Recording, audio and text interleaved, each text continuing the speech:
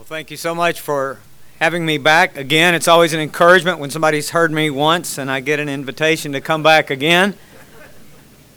And it's also a joy to be able to bring my wife with me this time to share with you a little bit from God's Word about what He might say to us, about what He would have us to do in His world. And I am especially thankful also to the Weather Committee. They did a much better job this time. Last time we had snow when I came. It was a beautiful drive to get here today. And I'm excited about the opportunity to see what God might have to say to us, or even to me this day. We always have to ask, what might God use to speak into my life? What is that in your life? Could it be some professor from Southern Seminary who just happened to be here today? You came here today, you're expecting a sermon like every other sermon, and God uses this day, this week preacher, to speak His powerful word in your heart. I know that God is moving people in this congregation today to take some new step in missions. I don't know what that is in your life. The person seated next to you that sits across the breakfast table from you may not know what that is in your life. But I know that God is doing that today. I know it in my heart, and I want us to see exactly what that might be. But one of the questions that comes to us is that when He calls us to be involved in His work, what does that look like? The Bible teaches us that everything in here was written for our own edification, for our teaching, for our benefit, for our comfort, to guide us. And so it's no surprise that all we have to do is glance through the pages of Scripture to see how God has called, spoken to, burdened other people throughout the history of His Word to be involved in His work in His world. Now, the passage that I want us to consider today is a passage that's way back in the Old Testament that you might not normally think about when you think about missions. In fact, all the way back in the book of Genesis is where we're going today.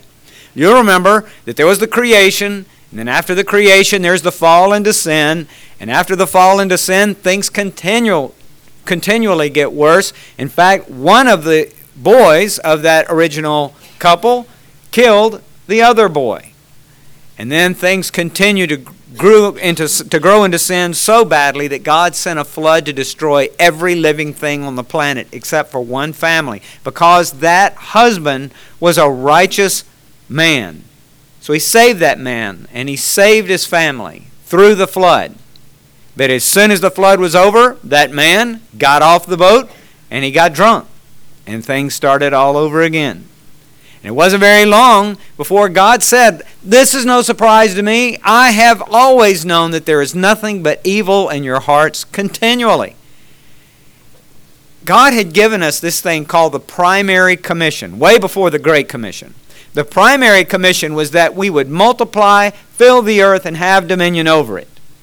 But instead of doing that, all the people decided they would huddle up in this one place, and they would build this huge tower to make a great name for ourselves.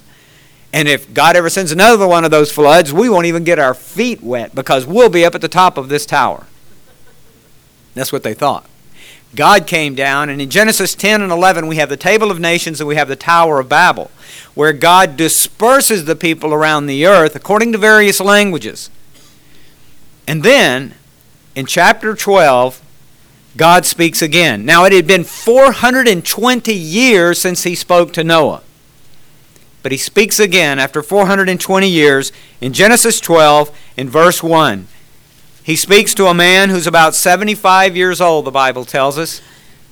And the Bible says, "Now the Lord said to Abram, Go from your country and your kindred and your father's house to the land that I will show you. And I will make of you a great nation, and I will bless you, and I will make your name great, so that you will be a blessing. I will bless those who bless you, and him who dishonors you I will curse. And in you all the families of the earth shall be blessed."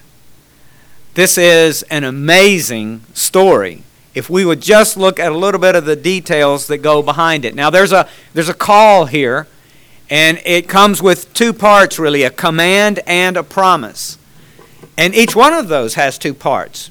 The command has two parts, and the promise to Abraham has two parts. The very first part, we're just going to walk through this few verse passage and see what God might say to Abraham, and perhaps even through Abraham to one of us here today.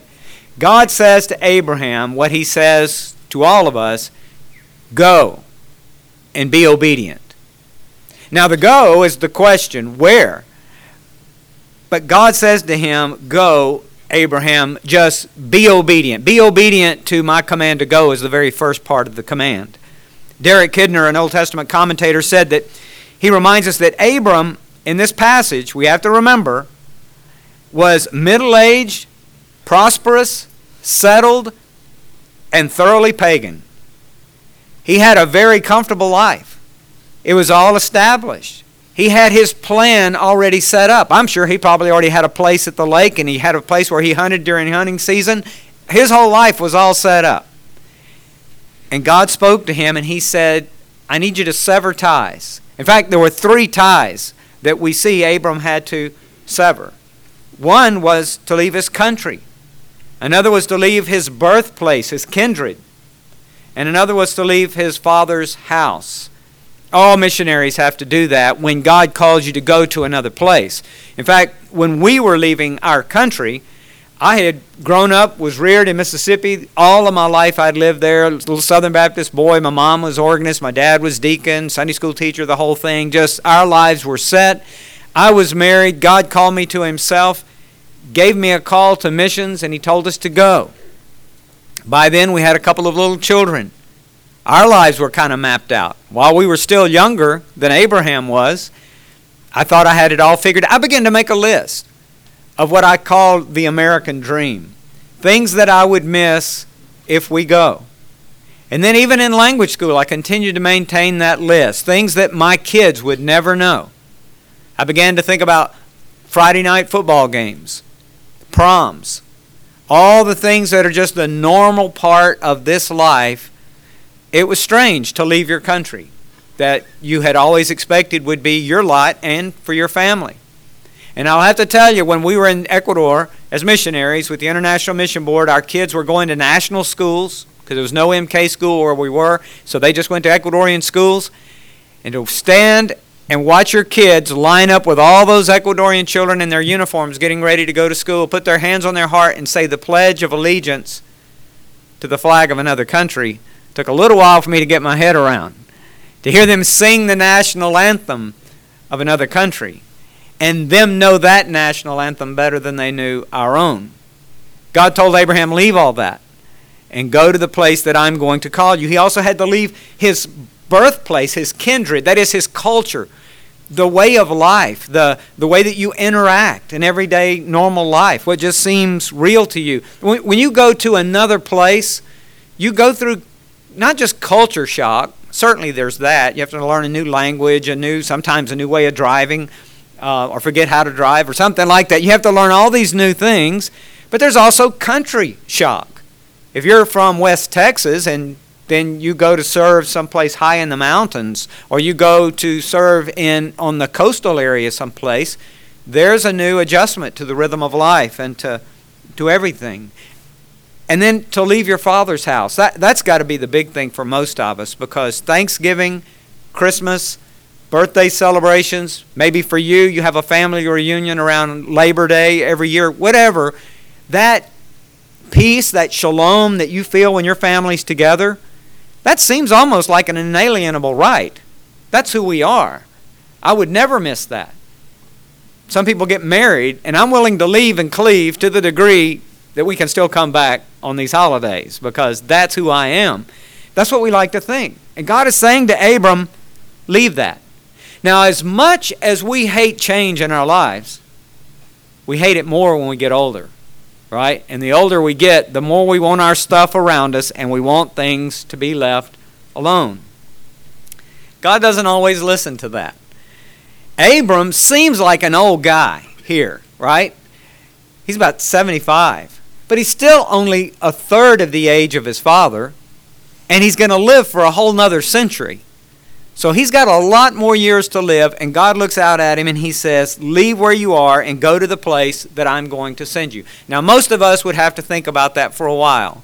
Would probably set up a few appointments with Brother Bill. Would probably get some books to read. Certainly you'd want to read The Missionary Call. It's a wonderful book to help you understand what God's saying to your life. They make wonderful Christmas gifts as well. But you're thinking through, trying to, what is this call in my life? But prompt obedience is what always characterizes Abraham. Over and over we see that in his life.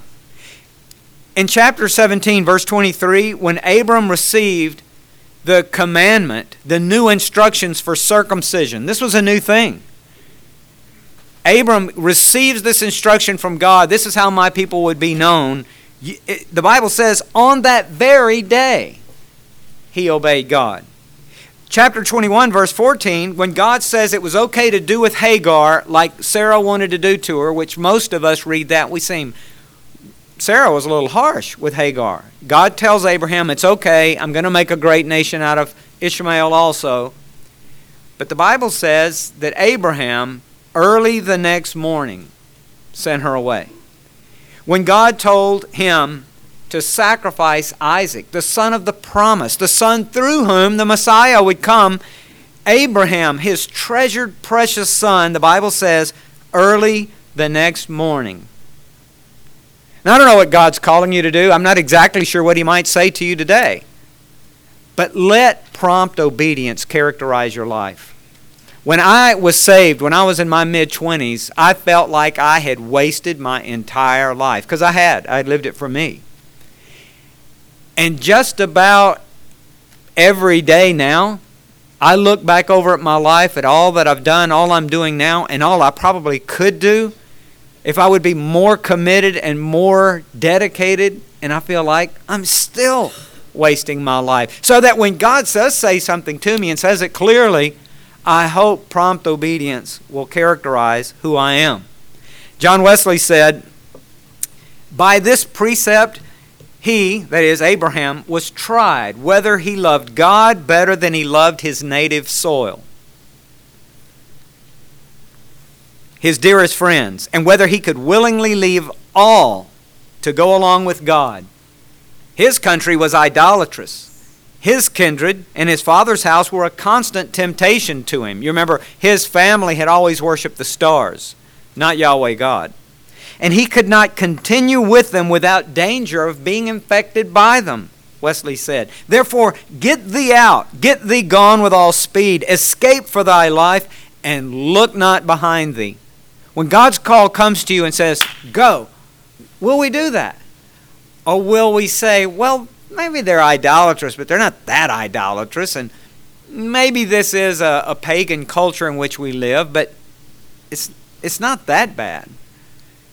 This morning, I will say again, God is calling some people here to take some step in missions, in international missions. I'm not sure what it is, but I know that I even meet people on the mission field who have committed their lives to missions, and I'll ask them, what is God calling you to do? And they look at me like they're going to wait for me to grow another head or something. What do you mean? I'm on the mission field. And I always challenge people, don't just be able to sing wherever He led, I went. Always be willing and able to sing wherever He leads, I'll go. Every day before I finish my quiet time, the next to last thing I pray is, what is it that's not being done that ought to be done that I could do? And if it were done, it would result in greater glory to God and advance of His kingdom. That's kind of convoluted, but I promise I pray that every single day. The next to last thing I pray. The last thing I pray is I will go anywhere, anytime, and do anything you say for me to do. I told my daughter not long ago, just about every day I go to bed disappointed if I go to sleep in the same zip code where I woke up. I always hope that He's got something else for me to do. I don't want to get to a place, put it in park, build a comfort zone, and come to the end of my days. Just before I step in glory, I look over my shoulder and realize I live my life for me. I want to take a host with me when I go home.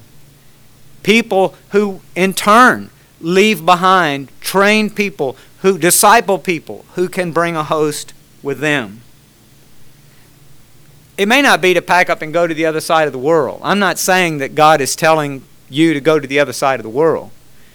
But God may be calling some of you to to break a relationship, to leave a relationship behind that you know you need to leave. A habit you need to stop.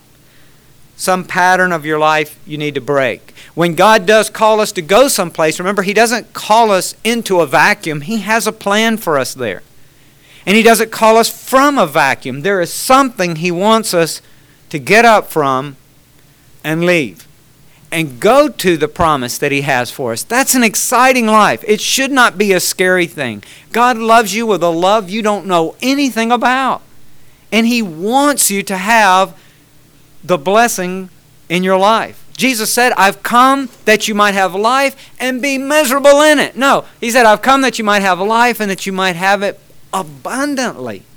That's the plan He has for you. That's the plan He had for Abraham. He said, get up from where you are and go.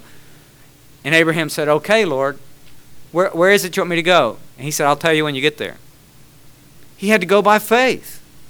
The last part of verse 1 in chapter 12 says, He went to the place, God says, to the land that I will show you. Hebrews 11:8 says, by faith Abraham, when he was called, obeyed by going out to a place which he was to receive for an inheritance, and he went out, not knowing where he was going. Derek Kidner again said, Abraham must exchange the known for the unknown and find his reward in what he would never live to see, that is, a great nation. Wesley again said, by this precept he was tried whether he could trust God farther than he saw Him. He must leave his country and go to a land that God would show him. Dawson Trotman was the guy that started the Navigators. I don't know if you're familiar with that ministry, but they're really big on discipleship. Grew out of a fellow who was in the Navy and just used that sort of administration to run a mission organization that trains people in discipleship all over the world. And what he would always teach his people when they'd say, well, I want to follow God, but I can't see exactly where this thing is going. And he would always tell them, you just go as far as you can see. When you get there, God will show you the next part. But oftentimes, if we don't get up and go to that first step, we don't see the rest of the plan. And we always wonder, God is calling you to do something today, and it may take great faith on your part. You just don't see how it can be done. What if when Joshua received the mantle of leadership from Moses couldn't go into the promised land, so God tells him to name Joshua. Joshua's got to lead them across, but the Jordan is at flood stage. How in the world are they going to get across there? What if Joshua decided to sit down and pray and stare at his navel and get into the paralysis of analysis and everything? Just say, Lord, if you'll part those waters, here we go, we'll do it. They'd still be sitting there. There'd be a lot of little skeletons sitting on the edge of the Jordan River, right? Because that never happened. When did it happen? When they stepped out in faith and when they placed their feet on the water, God parted the waters and they went across. Some things, we say, just have to be seen to believed. But as we walk the Christian life, some things have to be believed to be seen. The African impala, when it's running in a dead run, it can jump 10 feet high and cover 30 feet on a jump. That's phenomenal, isn't it? But any zoo on the planet can keep impalas in a little enclosure with a 3-foot-high fence. Because impalas will not jump if they don't see where they're going to land. And a lot of us are that way. I want all the answers first, Lord. Work this out. And then if it makes sense, we'll head out. God says go. And go by faith. The second part of what came to Abraham was the blessing. And the blessing has two parts. Verse 2, he says, and I will bless you. God mentions the word bless, blessing, blessed 5 times in 3 verses here. He tells Abraham that he would bless him numerically, influentially, spiritually, temporally, that is with wealth and all that, lands and property, and also eternally. He says, I will make you into a great nation. I mean, really, what could this mean to a guy who was childless and was married to a barren woman? I mean, that had to seem a little empty. This has got to be some spiritual meaning. What are you trying to tell me here, Lord? That didn't really compute to him. We don't have children. We're both old as a tree. My wife is barren. How is this supposed to happen? And yet the Bible says he went by faith. Genesis 17:2 says, God says, I will establish my covenant between me and you, and I will multiply you exceedingly. Genesis 17:5. No longer shall your name be called Abram, but your name shall be Abraham.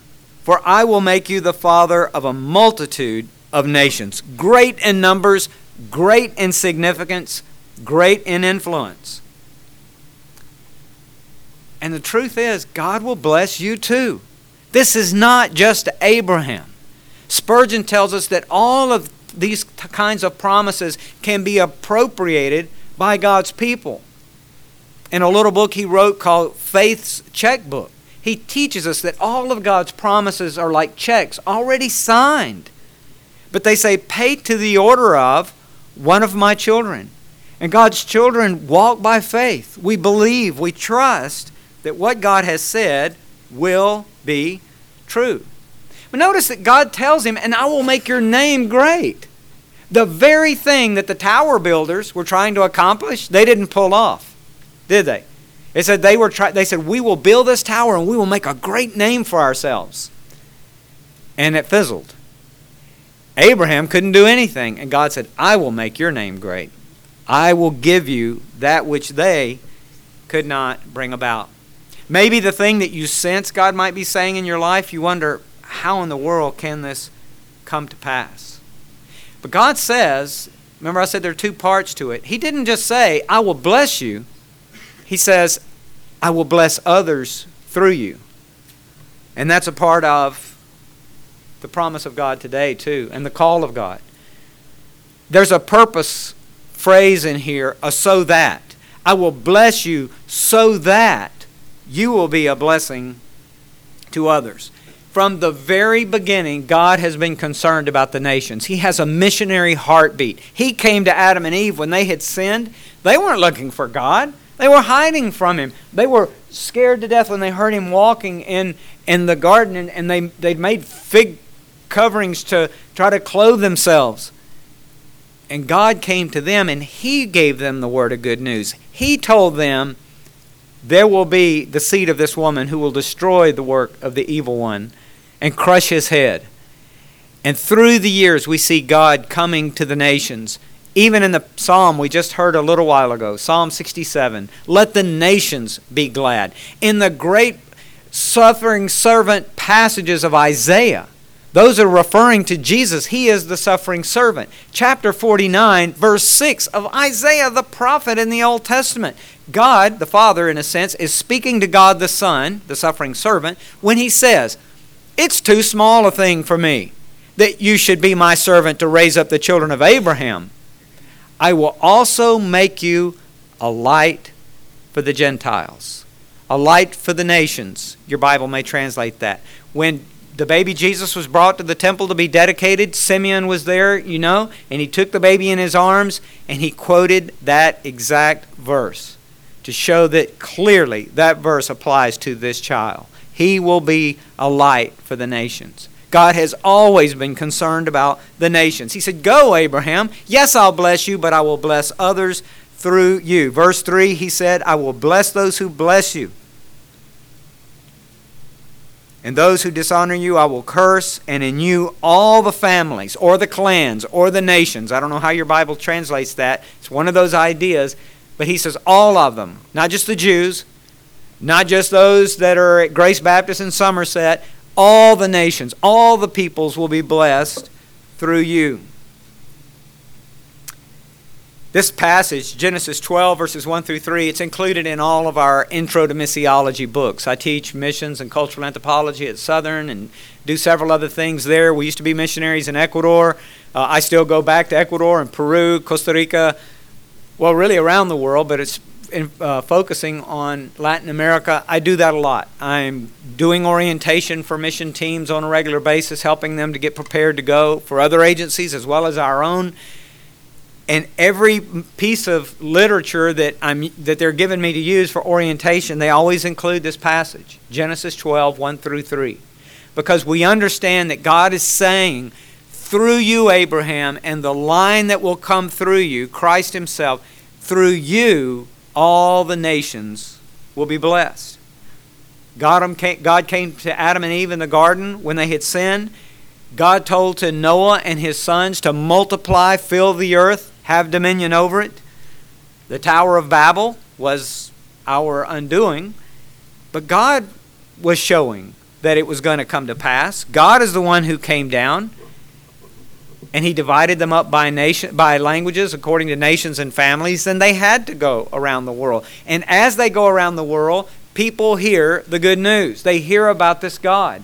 Even Naaman, remember the Syrian general, wicked, hateful, McNasty kind of guy that nobody liked. He came down, he was stealing people, even stole this young girl and was using her for his servant girl in his house, his wife's maid in the house. And he gets leprosy, and she said, hey, there's a prophet in Israel. Go down there. And he hears the truth from his maid. Even during the time of the Vikings invading the Christian lands and kidnapping people to use for slaves, they were hearing the gospel from those that they had taken captive. Patrick, in the story of Patrick in Ireland, same kind of story over and over. They hear the gospel from those who go, the good news from those who go. And God may be calling you to go on one of these trips to Peru, to stay in Peru, to receive the trips when they come down. I don't know. And you say, I speak Spanish like a little kid. God can't use me.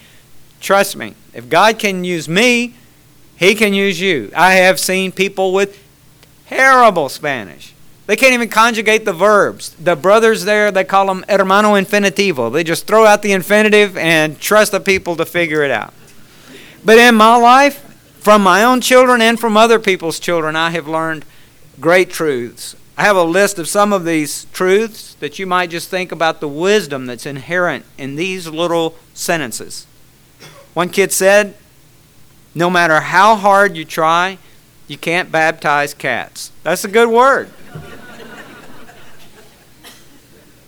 Never ask your three-year-old brother to hold a tomato. If your mom is mad at your dad, don't let her brush your hair. Never sneeze when someone is cutting your hair. One of them said, it's hard to unlearn a bad word. Little kids, simple words. A pencil without an eraser may as well just be a pen. And never say, the last one is a rotten egg, unless you're absolutely sure there's a slower kid behind you. Little kids, simple sentences, but deep truths. When we were teaching our kids, when they were very little, just barely able to toddle around and speak English, we were catechizing the kids, and one of the catechisms that we used asked a series of questions that they knew the questions and the answers to, although they weren't saved yet. They knew the questions and the answers. And one night I was teaching in the church that I was pastoring, and I was asking them, how can we glorify God? And we had lots of interesting answers, but I could tell we were really struggling with how would I answer that? How does a person glorify God? And it really struck me because that night as we were driving home, I thought, well, this would be a good opportunity to work on my kids with the questions and answers. So I asked them, who made you? God made me. What else did God make? God made me in all things. Why did God make you in all things? God made me in all things for his own glory. How can you glorify God? By loving him and doing what he commands. That's a simple answer, but that is a lifelong truth. What has he commanded us to do? To go and make disciples of all the nations, baptizing them in the name of the Father and of the Son and of the Holy Spirit, and teaching them to observe everything that he has commanded us. Somebody said we should make his last command our first priority. But oftentimes it doesn't even make the list of priorities to do that. I'm very thankful for this church, for the missions emphasis here, for, in fact, the vision that you share in the same part of the world that's on my heart. I know that God will bless you, and he will bless others through you as you do that. Even the words that come out of your mouth when you feel frustrated because you don't speak the language, God will use that. And you say, but I don't know all these deep truths. I've not been to seminary. You know what God's done in your life. I was blind spiritually, and now I can see. You can do that. I was invited to come out into the banana country of Ecuador. One time I was in the country, and a missionary who worked out there with very, very just dirt poor, humble servants of the Lord that were trying their best to pastor these churches, but they didn't have any training whatsoever. He said, would you come out and just give them a talk, 45 minutes or an hour or so? I said, brother, I'd be honored to do that. If you'll huddle them up, I'll come out there. So he got them all together. I went out there, and he had them all lined up, and so I shared basic gospel message, 4-part message that I oftentimes share that I call the missionary message. God is holy. You're not. Jesus is the answer. You must repent and be born again. But I unpacked each one of those for about 40, 45 minutes and just made them see why it is so necessary to have Jesus. Then I was hoping that they would have a handle now that they can use to explain to others. When I got through with that, one of the pastors said, it was beautiful, brother. I've never heard that before in my life. And another one of the pastors prayed to receive Christ. And so I never assume that something that might seem so simple to me would be a blessing to them. And just imagine how the blessing that those guys can be to others with the simple truth. I tell people, if you could teach Sunday school here, you can go with us and help train people down there. These people desperately need to hear the truth. The call that came to Abraham is kind of like the one that comes to us. It doesn't leave us where it finds us. Sometimes it's to get up and go. We're not sure where. We're not sure what that means. We're not sure how it's going to be done. Sometimes it seems like just too big of a sacrifice. C.T. Studd, a missionary to Africa, China, and then Africa, said, if Jesus is God and he died for my sins, no sacrifice I could make would be too great. Jim Elliot, missionary martyred to Ecuador, said, he is no fool who gives what he cannot keep to gain what he can never lose. God is calling people even here today. Now, I hope and pray he's calling some of you to get up and go, because as I go around the world, I see that there is a harvest ready to be brought in, but there are very few workers. And so I do pray every day that God would send out workers into his harvest field. But I also realize that he may be calling some of you to do something else. Everybody should be involved somehow in the missionary enterprise. Charles Spurgeon, one of my heroes, said every Christian is either a missionary or an imposter. He didn't mean you had to sell the farm and go. He didn't. What did he mean? He meant kind of what Paul meant. Romans 10:13, everyone who calls on the name of the Lord will be saved. But then Paul said, how can they call on somebody they've not believed in? And how can they believe in somebody they've never even heard of? And how can they hear unless somebody preaches? And how can they preach unless they are sent? Remember when the Holy Spirit said to the church at Syrian Antioch, set apart Paul and Barnabas for the work I have for them to do? He didn't say to the church at Antioch, and you guys are a bunch of slackers. If y'all ever get serious, I'll send y'all out. No. Their job was to send. Others may receive the calling to go. But if you're a believer, you are either a goer or you are a sender. The only question is, what kind of goer am I? How serious a sender am I? God's calling everybody here to take a step. I hope and pray he's calling you to take a step to go. But if he's not, I hope he's calling you to take a more serious step to send, to pray, to give till it hurts, and then keep giving until it stops hurting. The world is dying and going to hell.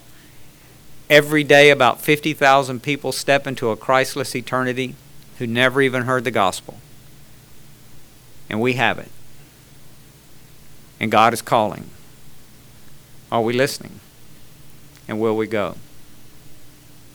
Let's pray. Father, we thank you for your word. We thank you for the challenge of your word, speaking to our hearts. Lord, I ask that you would move among us right now, and that those of us who are here would not hear a challenge from a person who teaches missions, whom we expect to talk about missions. But Lord, they would see in your word your passion for the nations, that you left us here after you saved us for some purpose. What is that?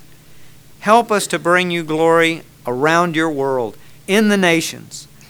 Lord, if this call to me means to pack up my family, leave where I am and go, I pray that you would make that very clear. Show me, Lord, and I will go. I know that I speak to others with the same heartbeat here. All we want is all you want. So make it plain, Lord. Make it clear.